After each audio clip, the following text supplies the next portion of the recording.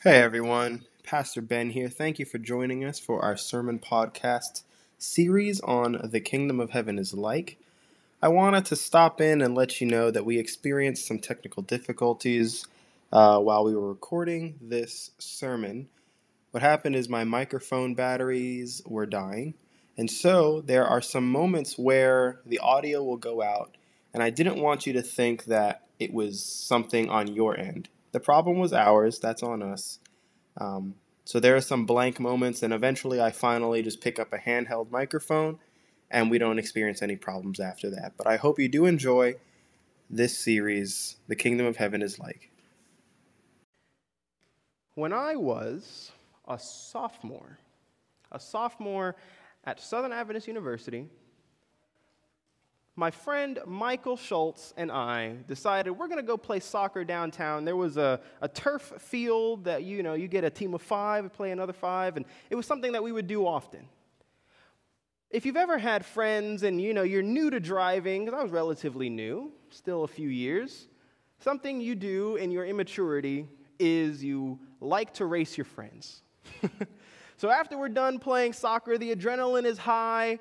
Michael and I decide, we got to go back to school. Michael pulls up to me at a red light, and he gives me that look. And I give him that look. And without any words, we communicated to each other that, I'm beating you back to school.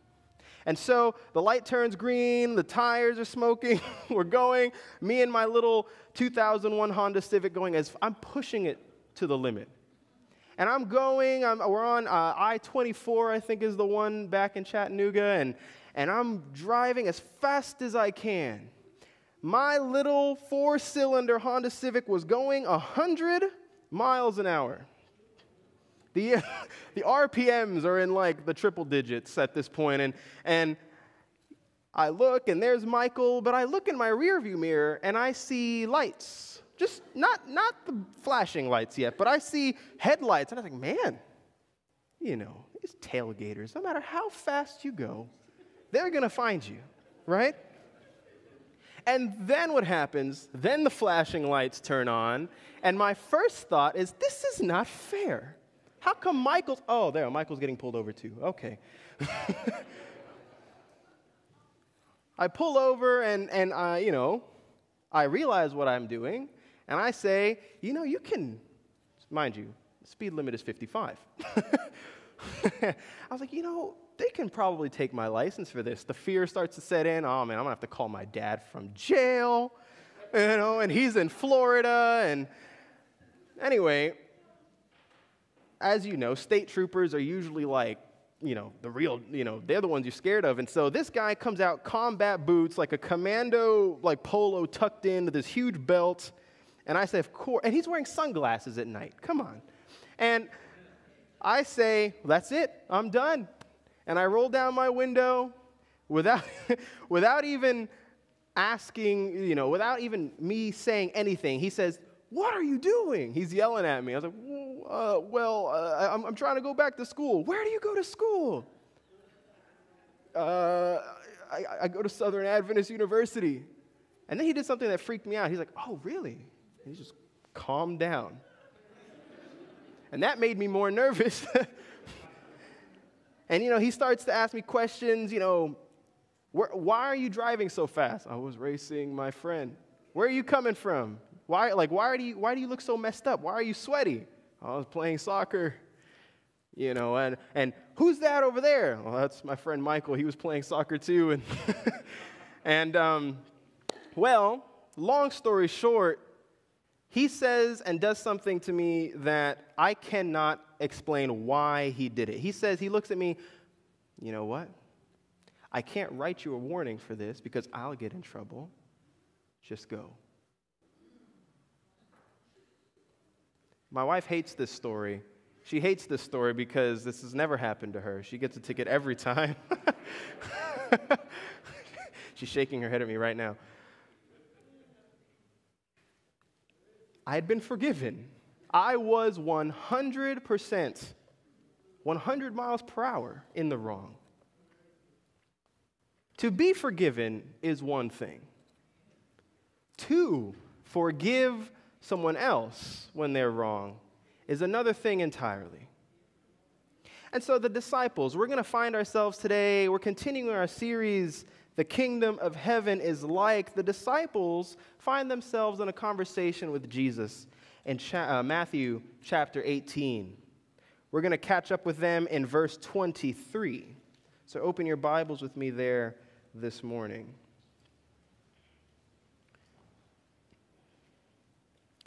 In verse 23, it says this: "Therefore, the kingdom of heaven may be compared to a king who wished to settle accounts with his servants.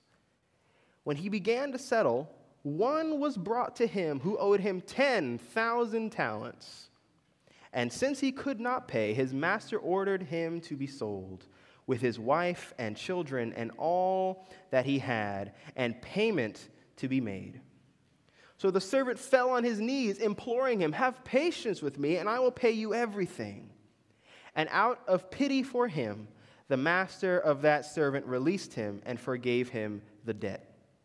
But when that same servant went out, he found one of his fellow servants who owed him 100 denarii. And seizing him, he began to choke him and saying, 'Pay me what you owe.' So this fellow servant fell down and pleaded with him, 'Have patience with me, and I will pay you.' He refused and went and put him in prison until he should pay the debt.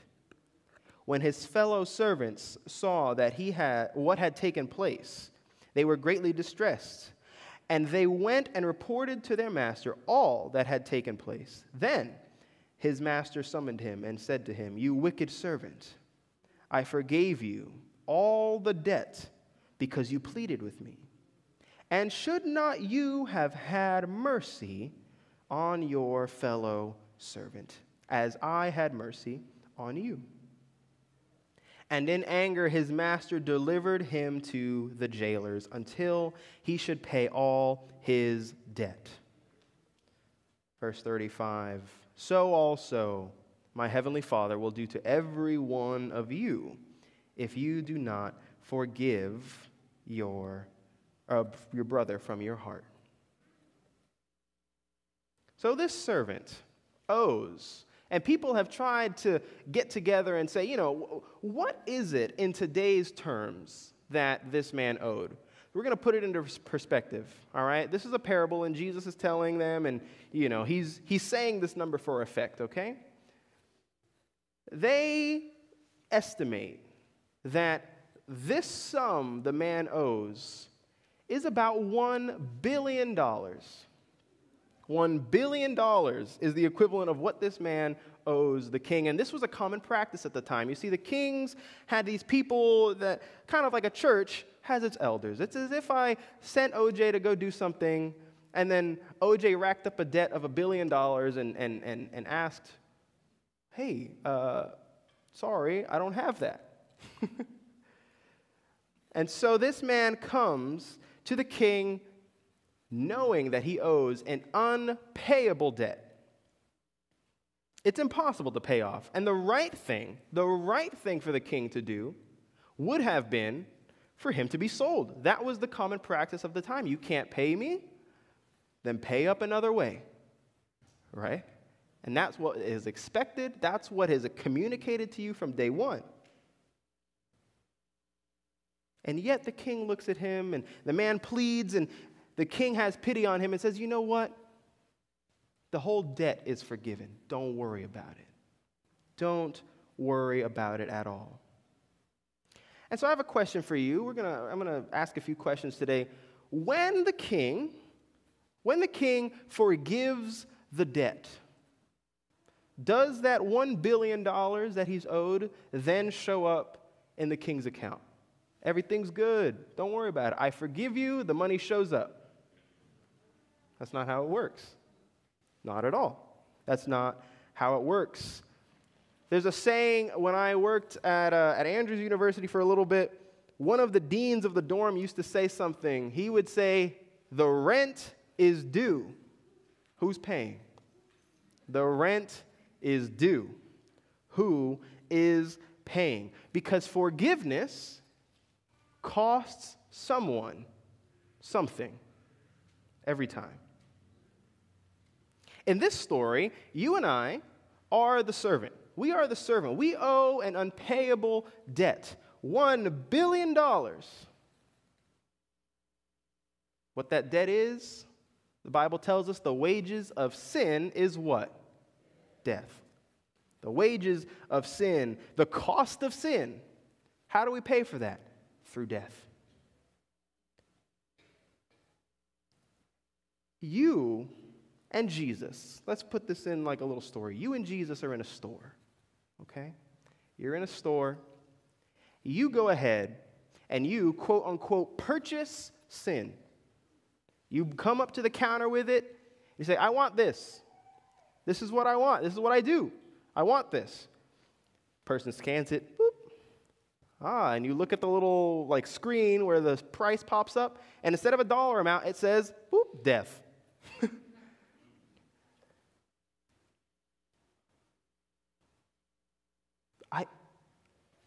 You're searching.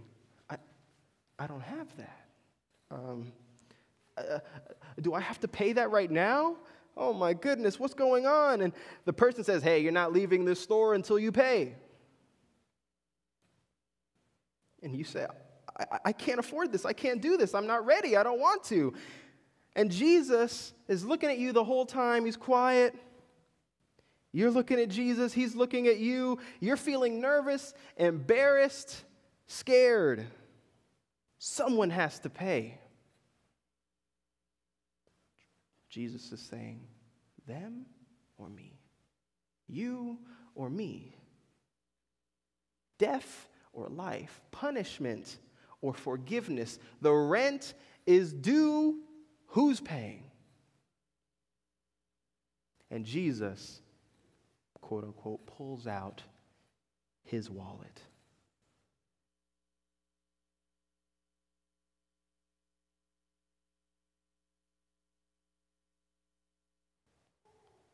Hello, there we go.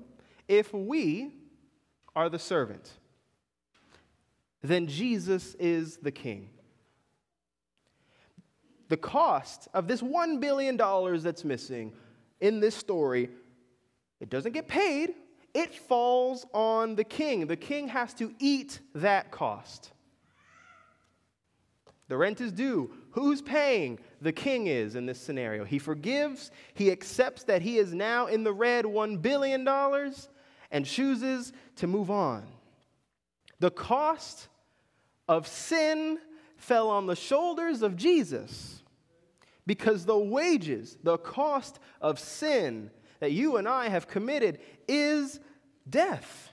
And Jesus paid it all. All to him I owe. Sin had left a crimson stain. He washes it white as snow. If the kingdom of heaven is like this story, then heaven is forgiveness. To be in heaven is to be forgiven. I'm only here. When we get there, you can say in your mind, I'm only here because I was forgiven. That's it. I did not earn it. You will never raise that $1 billion.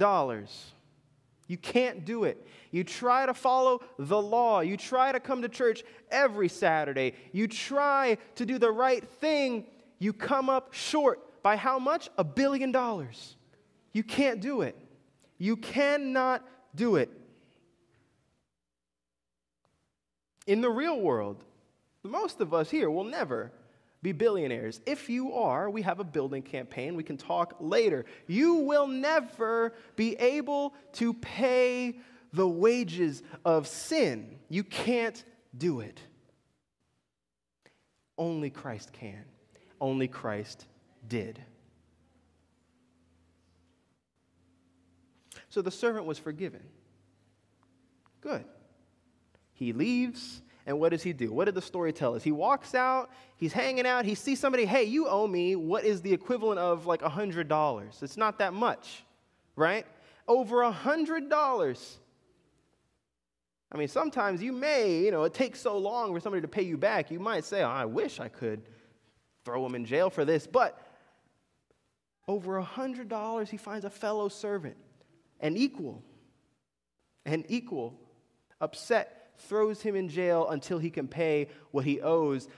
The thing about debt prisons is not that you went into prison and then, you broke some rocks and that added up eventually to $100. You made no money while you were in prison. Somebody else had to come and pay the price for you. Okay? So basically, if this is a servant, maybe he didn't have family around or whatever, this guy was then stuck in prison forever over $100. It's not fair. It's not right, especially given the context of what just happened. You were forgiven $1 billion and you're upset over 100. It doesn't compute. This is wrong what he does. Why? Why? Sure, the slave owes him. We understand that. And in your life, there are people who have wronged you. As I say that, I know things are flashing in your mind right now. People who have done you wrong, people who owe you something. They've hurt you. You want that pain taken away. They owe you for the pain they caused you. And you might say, okay, I see where you're going. I should forgive them. But you don't understand, Pastor. They really did wrong to me. And if I just go around.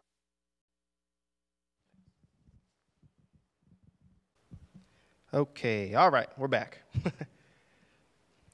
So you might be saying to me, right, as I'm telling you this, Pastor, I see where you're going. I see that you're going to ask me to forgive this person who did wrong to me. But if I just go around forgiving everyone for everything they ever did to me, then what are we communicating? We are enabling. We are allowing them to continue to disrespect us, Pastor. And that's lawlessness. You just want me to just be a stepping stone. You want me to be abused and hurt. You are accountable for your actions. They are accountable for their actions. What's done in the dark comes to light. There's going to come a time where they're going to have to give an account for what they have done, same as you. By forgiving them, you help them because you give an example of the love of Christ. And what we can pray happens is that they being forgiven causes forgiveness to flow out of them, that they would understand, they would change. They would not live the same life that they were living before. It's not lawlessness. And it's not something that the Bible is, it's not something crazy that the Bible is asking us to do. If you want to turn with me to 1 John chapter 4, verse 11, it says this: Beloved, if God so loved us, we also ought to love one another. Because you've been forgiven, you should forgive. Matthew 10, verse 8. Sorry, I'm making you go all over. Matthew 10, verse 8 says this: Heal the sick, raise the dead, cleanse lepers, cast out demons. You have received without paying. Give without pay. As has been done to you, you should do as well. And Christ paid a price so grand you cannot imagine. Because when you are forgiven, what should happen is that it should change you. It should. In the kingdom of heaven, we're not going to practice lawlessness, right? Because if we're saying, oh, the kingdom of heaven is just everybody's forgive, then, people are going to be walking around doing crazy stuff. It's not that you can get away with anything and be forgiven in heaven. It's that there are a group of people, the citizens of heaven, you and I, walk around in heaven doing good to one another because we live life forgiven. Those in the kingdom, we serve a king who has forgiven far more than anyone else could have ever done to us. And when we realize how much he paid the price for you and for me, it puts a lot of things into perspective. You cannot accept forgiveness if you don't think you did anything wrong. So what I mean by that is, Susan likes the color purple. That's her favorite color. Susan, if I looked at you and I just came up to you one Sabbath and I said, it's okay, I forgive you. I forgive you. And I start to walk away and you grab me. No, for what? Well, the purple. It's okay, I forgive you. It's all right. It's all right, I forgive you. Well, there's nothing wrong with wearing purple. So you would look at me, right? And you'd look at me, a little sideways. And what's wrong with this guy today? You're not going to accept it. You're going to say, okay, whatever. And you're going to leave. You're going to do your own thing because you didn't do anything wrong. You cannot accept forgiveness if you did nothing wrong. Or you cannot accept forgiveness if you think that you are owed that forgiveness, if you think that you earned what a person is telling you. It doesn't change. You don't change when you think that you've earned your salvation, that you've earned what you're getting. It doesn't change you at all. When we recognize that we are in the wrong, when you know you cannot afford the cost, forgiveness changes you. Forgiveness changes you. And it ends like this. This is a verse that, when you read it, sometimes, it doesn't sit right with me. It seems so harsh. Verse 35, we'll read it again. So also, if you can't forgive, right? That's what Christ is saying. So also my heavenly Father will do to every one of you if you do not forgive your brother from your heart. And you say, is that a threat? Oh, man, that seems kind of harsh. Christ, oh my goodness, you're going to cast us out. That doesn't feel very loving. But this verse ties in. We're going to jump back to the very beginning in verse 21. This verse is tied to the first two verses and the verses before that.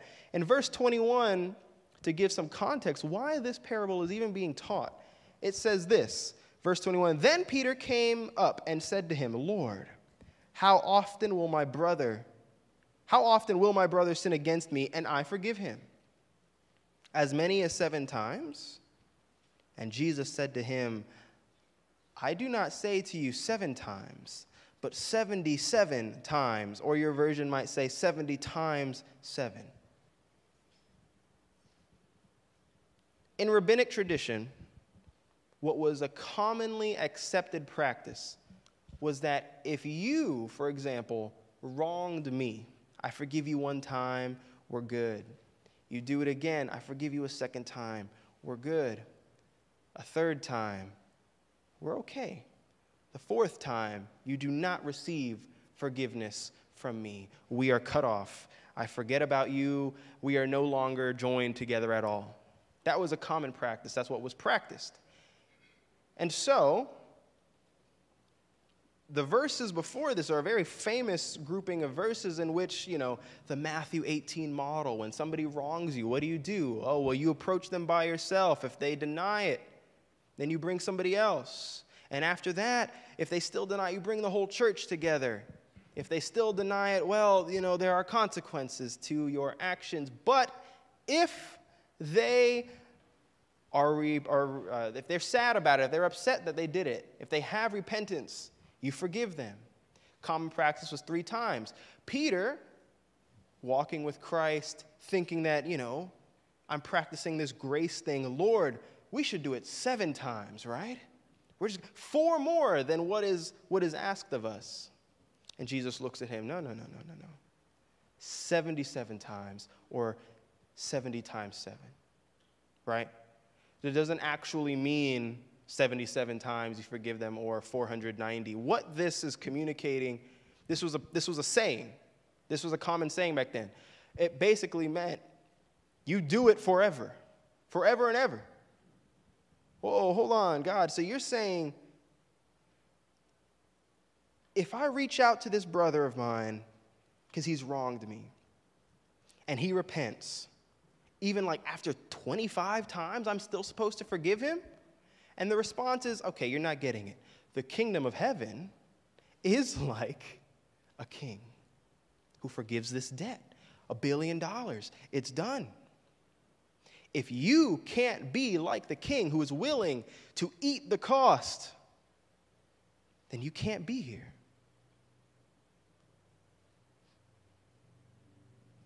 Because, and their minds are being blown at this moment. Like, hold on, you're asking something super crazy, God. Because, God, that's unfair. God, how long will we let them get away with what they're doing to us? If they're truly repentant, you must forgive. But, God, how long? Forever. God, what? God is saying, Jesus is saying, if you can't forgive, if you have not experienced forgiveness and then are able to pour it out onto others, you can't be here. Verse 35 will happen to you. Because if we put a limit on forgiveness, right? If we put a limit on forgiveness, heaven, the kingdom of heaven will feel unfair. It will feel unfair to you. You wouldn't be happy. Because what will happen, you'll walk around heaven and eventually you'll run into somebody who you knew wronged you on earth. And you'll say, hold on. I know who you are. You can't be here.